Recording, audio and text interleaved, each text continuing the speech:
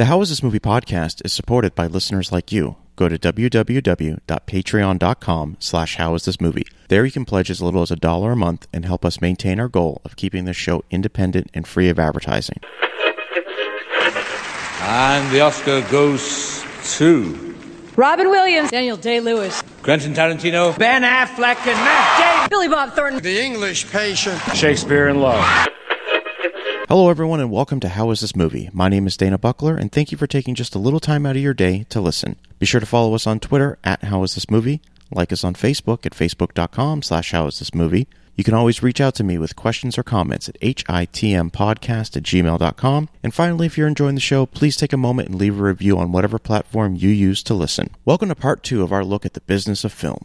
In this episode, we will break down the 1990s with a look at the rise of independent film. I am once again joined by writer-director Phil Joannou, whose latest movie, The Veil, starring Thomas Jane and Jessica Alba, is currently streaming on Netflix. Let's talk about your film, U2 Rattle and Hum, if we could for a moment. Sure. Because that was not a studio-financed film. That was a movie that the band paid for. So you made the film. Once it's finished, what did you do? How did you get that, in front of studios? Like, how did that process work? Really, what happened there, and what would happen with anyone who would kind of, whether it was self-finance or get outside financing, is, the band wrote a check for $5 million, and we went and shot the film, and I had cut together, I was also the editor on the movie, so I had cut together, fairly good portion of the film, a lot of the concert footage. It was funny, Paramount pursued us, and again, I mean, they were as hot as you could be at that time, and they were the, hottest ticket in rock and roll. So everyone knew we were making the movie in town, and everyone, was, obviously aware of what was going on with U2. And then they had promoted it. I mean, they had let it be known that they were looking for a partner to release it. And Paramount contacted my agents, and then I just took some footage over there all by myself. I just brought a 3/4 inch tape over to Paramount and showed it to, now in this case, because remember, they're just going to pick it up and market it, I showed it to the heads of marketing and distribution. So, because the creative head of the studio, the movie was already in production or virtually done. So, showed it to them, and they made an offer then and there. So that was easy, considering the cost of the film being fairly low by studio standards, and kind of the height of the band's popularity, or at least their initial popularity. So that was, obviously a fairly easy one. But back then, again, it was not that different than, what they call the negative pickup that you have today, which is you make a film, you screen the film around town, and you hope and pray somebody might buy it. The more typical way now that you get a film noticed when it doesn't have distribution is through the film festival system. That's really kind of the best way, particularly Sundance, to get your film noticed by a studio for distribution. But you can still if you have the right connections, which usually means major representation, pushing a studio to take a look at your movie. But that's really how you did it then. And honestly, that part of it hasn't changed that much. You still, if you and I went and made a movie for $500,000 and we could get them to watch it, someone might pick it up, whether it's a small distributor or a big one. Even better if we could get it into Sundance. Let me ask you this. This question sort of just came up now. Is film stock expensive? Was it expensive? Like the actual film they used to make these movies? And there's a question here after you answer this. No, not in relationship to the budget. Absolutely not. Okay. In fact, as a percentage of the budget, and I think I even made this joke in Rattle and Hums. I think Edge asked me, "Is film expensive?" And I said, "No, cheapest thing." And because in relationship to your budget, film and processing were not a big deal. It was relatively inexpensive. It was 5% of your budget. Something very small. But what happens is it's all the things in post-production that you have to do with film that add cost. Okay. So if you're talking about in relationship kind of the digital age we're in now, it is much cheaper, it is much faster, and it is much easier to take your film through post digitally. And part of the question I had with it is the film expensive, because it seems like today, and we're going to touch on that when we sort of bring ourselves to the modern times right now, but it seems like it's very easy, like you just mentioned, it's much easier to actually film a movie with digital technology and post and all that. So my question is, there must have been fewer independent films being made in the 80s. I mean, it was still a risky venture, would you say, or? Yeah, I would. Again, I don't have the statistics, but my guess would be absolutely, because what you needed to do to shoot and post a movie physically, and the equipment you needed, like all the stuff you needed to rent and all the stuff you needed to buy and all the stuff, it just added up. It made it real. That's why, even in 16 mil, it's still, it's slightly cheaper, but not really. When you get right down to it, not that much cheaper. So you were kind of stuck with those hard costs. Whereas now people are making movies on iPhones and they can post-produce them in their bedroom if they want to. Seriously. And by the way, at a really, the software that they use on Star Wars can be used in your home, say in terms of sound design. It's the software is available.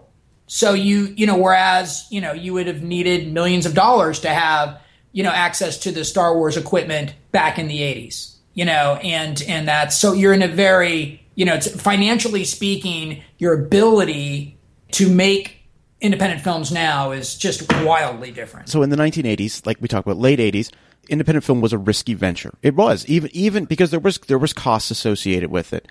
What changed, and this is how I want to sort of segue into the 1990s. What changed and what brought on the explosion of independent films? I'm just wondering where you saw the massive change. I think what happened was, from my perspective, is you had, like we said, you had these movies that were averaging $28, $30, $32 million out of studios. And you had to spend, another 20, 30 million to market them. So, you were investing around $16 million for your average studio movie once you hit 1990. Someone came along and said, so like a guy like Steven Soderbergh comes along and says, well, if I make a movie, for $1 million or $2 and or less, and Miramax comes along and says, yeah, and if we then market that movie on a platform release, which really wasn't something anyone was doing, and try to get publicity and try to get awards or try to get festival attention and handcraft a campaign that gets you noticed and hopefully grows the film into a moderate hit. If we did that enough times with enough output, we could make money. So it's kind of low cost, high volume is what happened. So just like any industry, when someone figures out how to make something cheaper,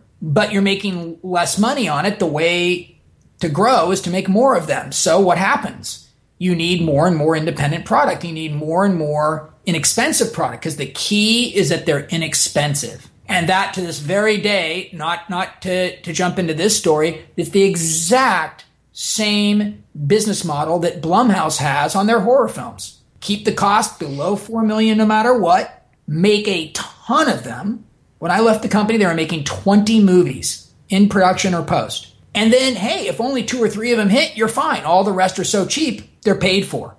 And it's the same theory, honestly, with that Miramax kind of made popular, or the same philosophy that Miramax made popular back in the 90s.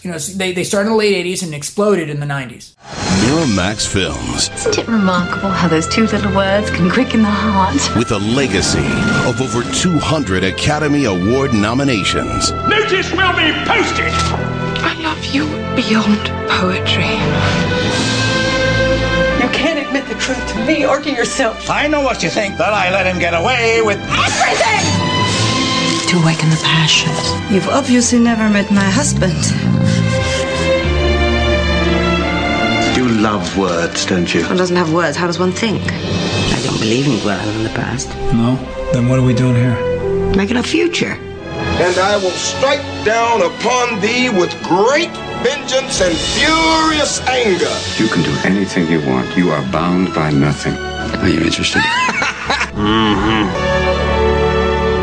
Good night, you princes of Maine, you kings of New England. How do you convince a big-name actor to come on board one of these independent films and take a substantial pay cut? I mean, I'm thinking Reservoir Dogs for a moment with some of the actors in there. I'm thinking Sex, Lies, and Videotapes. I'm thinking some of these smaller independent films. I imagine you need people that know what they're doing behind the scenes, in front of the camera, behind the scenes. And I imagine that at some point you have to ask these people to take less money. And that may have, how did that work? How did that shift sort of happen? I mean, I imagine it must have taken some convincing. Well, I think what happened like always, is actors are always looking to do interesting characters and quality films. And that has never changed. That still exists today. It's just that there's way fewer films for them to do that in. This is why you find such great actors doing comic book movies, because there's not that much else for them to get paid. You can always attract talent with great material, and you can always attract talent with great characters. So again, and I think it still is kind of the impression one gets now. I mean, you look at the Independent Spirit Awards now, they're as star-studded as the Oscars, right? I mean, it's the exact same people are at the Independent Spirit Award, and the next day they're at the Oscars. They're just dressed in different clothing, right? It's just, they're in indie outfits on Saturday, and they're in Oscar outfits on Sunday. It's part of the award ceremony. I mean, circuit. It's the same, yeah. It's the same award show. It's just not televised on ABC. What they did, what was so smart, was they said, look, we're going to work with quality directors, quality writers, and and attract quality actors, but everyone's going to have to work cheap, because guess what? It's that or go make a big studio action adventure movie, which, and it's true. I mean, in all fairness, the studios in the 90s were still interested in making more serious dramatic films. The drama was still a real thing.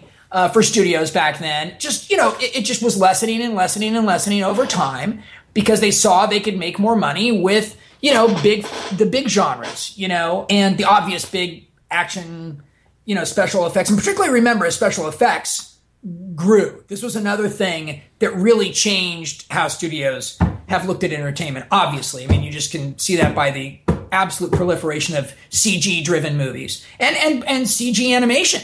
CG animation, you just think about it. I mean, again, in this time, you had, technology, computer-generated technology really changing filmmaking and stories you could tell. So as the technology grew and you could suddenly tell these crazy, anyone could now, with a computer in the right effects house, tell a Star Wars story. Whereas when George started out, he was the only one, and Steven was the only one. There weren't that many guys. Jim Cameron was the only one. There weren't that many guys who could utilize that technology and get it done. It tripped up a lot of people. A lot of good filmmakers got tripped up in the effects world. But once it became, hey, you can go hire ILM, and anyone can have Steven Spielberg effects or George Lucas effects, that changed. So you always were able to, and still to this day, you're able to attract top talent for less money. It's just that it's harder and harder. Why? Because I'm going to circle this back around, because there's a chance the movie might not get any attention at all and might end up in kind of the VOD world or the Netflix world, or even some very small release world, because they no longer are forced to give it the theatrical push they used to. Now, in the early 90s, getting a big star attached to your independent film could only help with getting the distribution, correct? I mean, with getting it into the film festivals, it's, hey, Emma Thompson's in this film. We've got to give this one a look. There's really kind of, when people talk about independent film, there's really two kinds of independent film. It's kind of a strange label. So first of all, you have independent film, meaning you truly go make the movie with whatever money you can find, whether it's, a group of dentists or whether it's, a hedge fund, whoever is giving you the money, you get the money outside the system. That's legitimately independent filmmaking. A true definition right there. That means you and me go to our bank account, go to our credit card, as many a famous story, the Robert, Rodriguez's of the world. I used my credit card, the El Mariachi story, right? That's, so that's independent. I have no support whatsoever. I just made a movie and let's see what happens. And then by hook or by crook, someone notices it or they don't. The other thing, kind of independent filmmaking that we often talk about, are, let's call it, Miramax movies. So they call that independent filmmaking, meaning it's outside the big six. It's outside Paramount, Disney, Warner, Sony, etc. So you're outside that system. You're with smaller budgets. You don't have major distribution. You may not have any distribution at all. So, a lot of these companies, as they started out, didn't have their own distribution, or if they did, it was very small, very limited. They couldn't go out in 2,000 screens even if they wanted to. So that's kind of the second version of independent filmmaking. Most of what people talk about in terms of independent filmmaking, when you talk about attracting names, are the Miramax side of independent filmmaking, are where, it's independent, but everyone knew Miramax had released My Left Foot. Everyone knew, so you go and see, you're an actor, and you go see My Left Foot, and you watch Dan Day-Lewis, and he wins the Oscar. You're like, oh my God. I mean, next time, they say, oh, I've got a script for you. Hey, John Travolta, I've got a script for you. It's from the guys that did My Left Foot. He's like, cool. So right away, they have respect for the company. They say, well, it's called Pulp Fiction. It's from the guy that did Reservoir Dogs. Oh, wow. I love Reservoir Dogs. Yeah. But here's the thing, John. Everyone's working for scale. He's like, give me the script. I think it all started at the Cannes Film Festival. That's when I started to feel the difference of the future, what it could be. Right. And after the film Pulp Fiction got the Palme d'Or, I knew that things were going to change. And by the end of the summer, that was in 1994. April. Oh no, May. By September, everything had changed for me.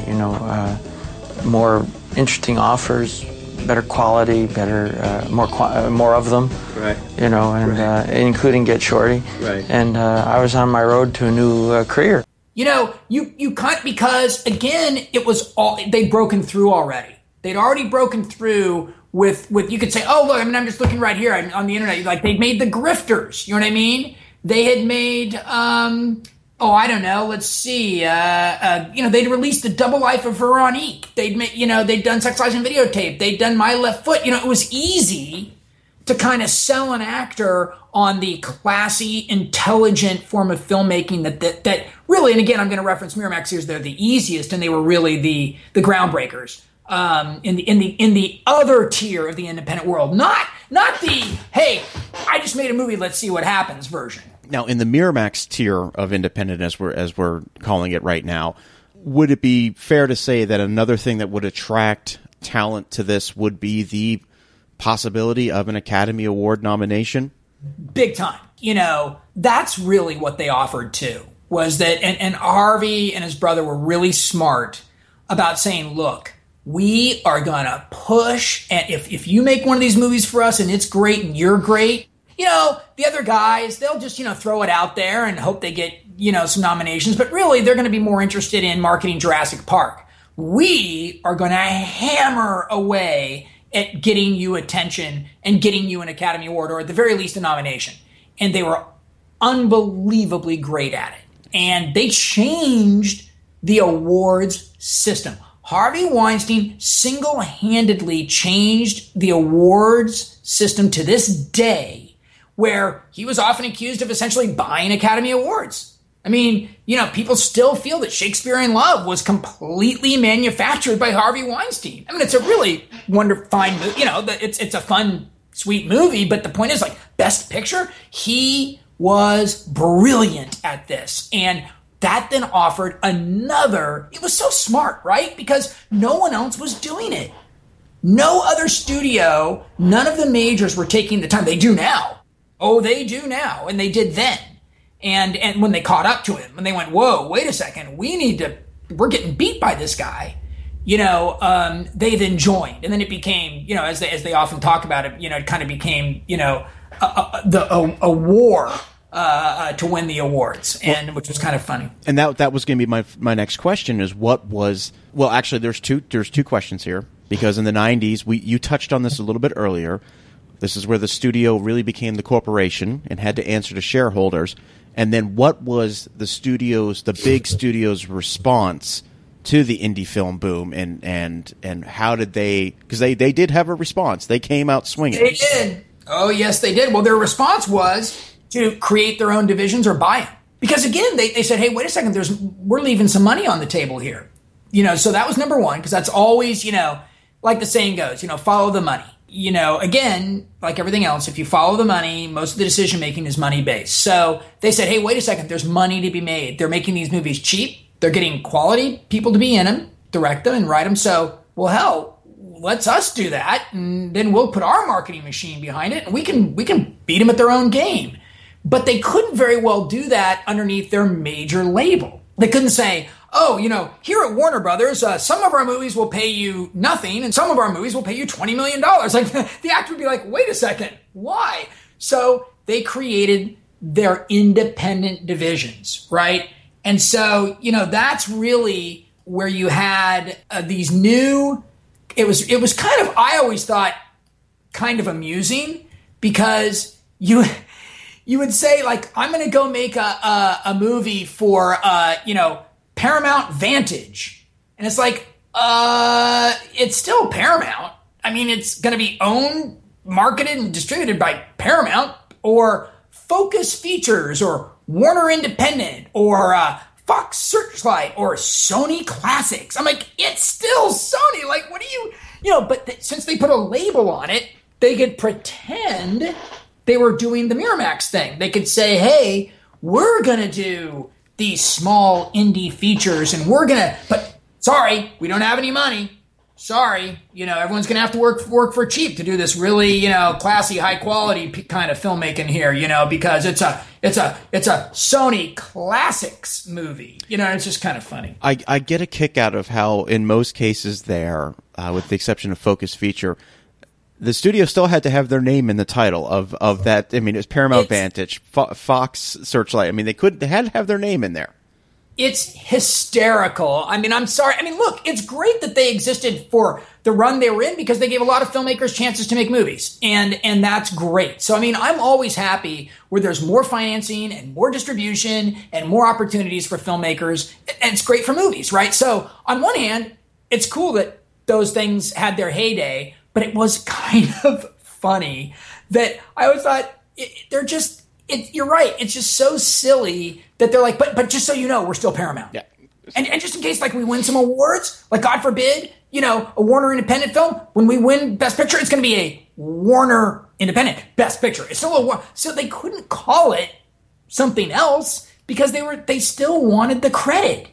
You see, the heads of the studios and the people that weren't even running those divisions still wanted to make sure that everybody knew that whoever's running Warner Brothers and Warner Independent made it happen. We made it happen. Warner's made it happen, because credit is a huge, huge part of Hollywood, and getting credit for something that works and the perception that then creates about you and your company is, kind of, it's gold. So that's why they really, it was kind of have your cake and eat it too proposition.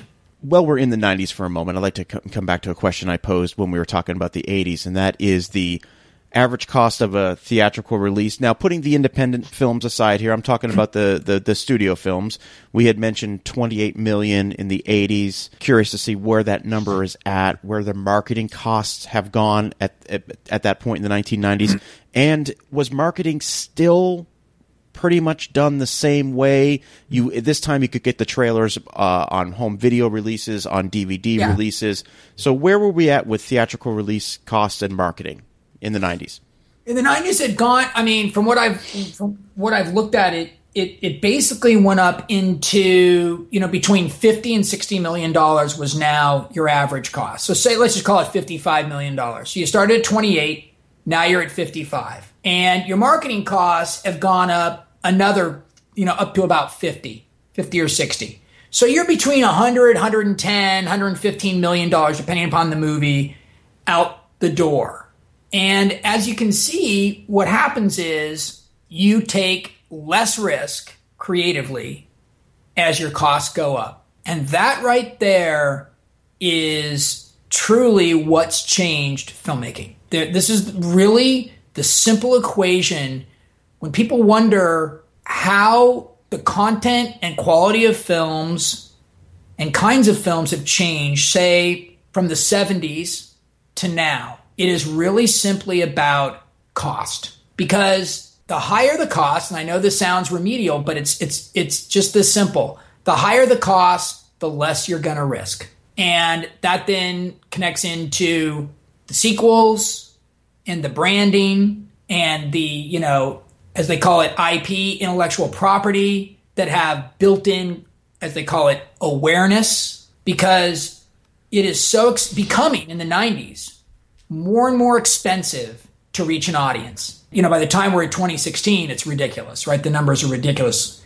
And so you're just going to take fewer risks, and what you do put your money behind has to reach a worldwide audience. In part 3 of our discussion, we will round out our look at the past 30 years by diving headfirst into the 2000s and beyond. My name is Dana Buckler, and thank you so much for listening. First of all, obviously, it's a wonderful, good fortune to have when you've got a number of projects out, 3, 4, 5, that are being talked about for Academy Award nominations, and you're going to win something somewhere in this process. But how does the guy who runs the company go about managing all of this right about now up through March?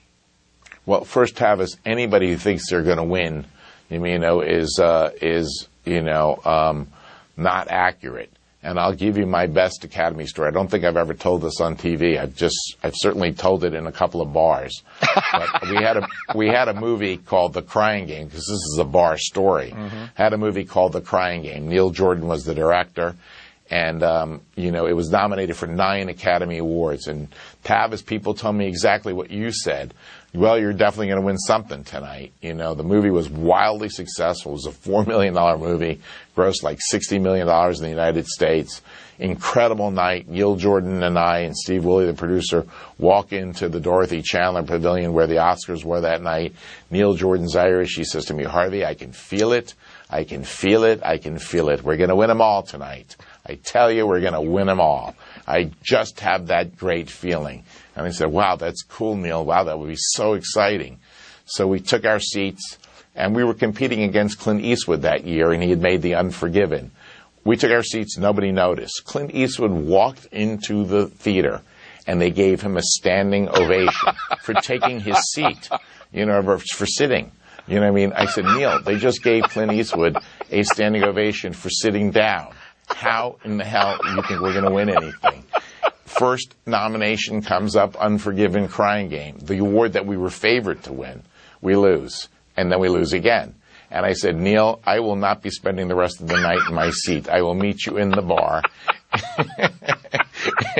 And it was the biggest shellacking of all time. Clint Eastwood not only won the Oscar that night, he won the seats, the cars, people's wallets. I mean, it was just the biggest, most impossible. And Neil Jordan, "Don't worry, I've got a feeling, the luck of the Irish." Yeah, okay. So much for predictions.